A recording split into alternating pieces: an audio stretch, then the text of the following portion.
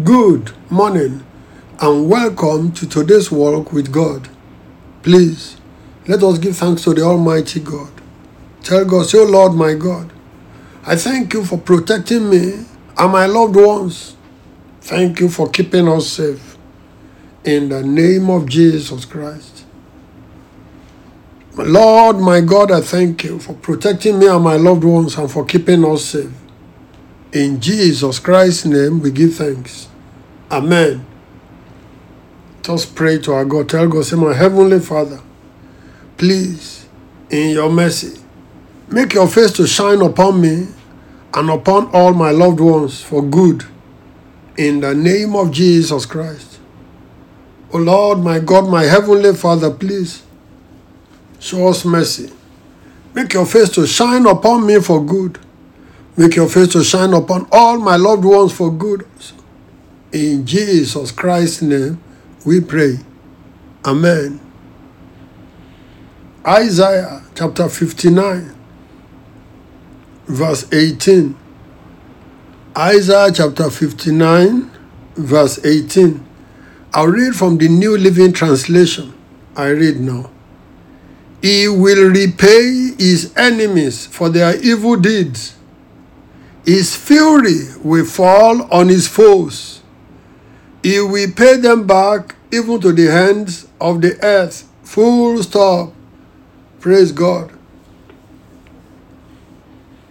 Remember, we started this series concerning friendship with God. You know, for the word friend, the opposite is enemy or foe. So the text that we just read now has enemy and foes, both in the same verse of scripture. We need to speak about friendship with God because God also has enemies and he knows them. The enemies of God may not know themselves as enemies, but it does not matter. It is God's opinion that matters.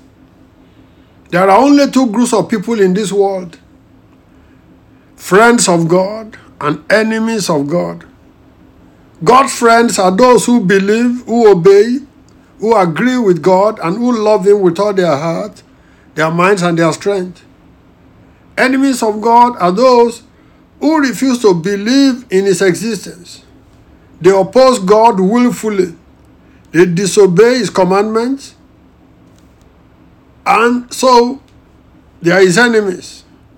The unfortunate thing is that there are many religious pretenders, church members, church leaders, among the enemies of God. Every human being must belong to one camp, either the camp of God's friends or the camp of God's enemies. God's first adversary was not a man or a woman. It was the fallen angel called Satan, the devil. But he came to Eve and persuaded her to disobey God's command. Eve fell for it in the Garden of Eden. She also persuaded her husband Adam to join her in the rebellion. So, Adam and Eve became God's enemies through disobedience.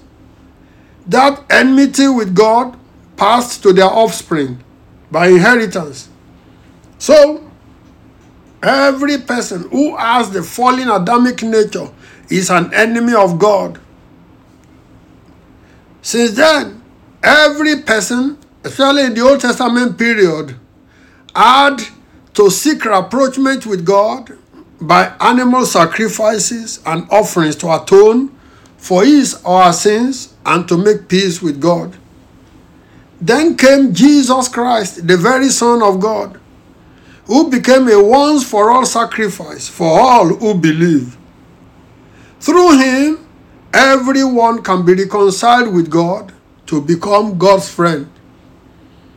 I hope and I believe that you are listening to this devotional. You have made peace with God through Jesus Christ. Let us pray. Almighty God, we thank you because we are in the camp of your friends. If there's anything any one of us is doing wrong to resemble your enemies, please help us. Point it out to us so that we can repent from it and push it away from us forever. All we want to be is your friend completely.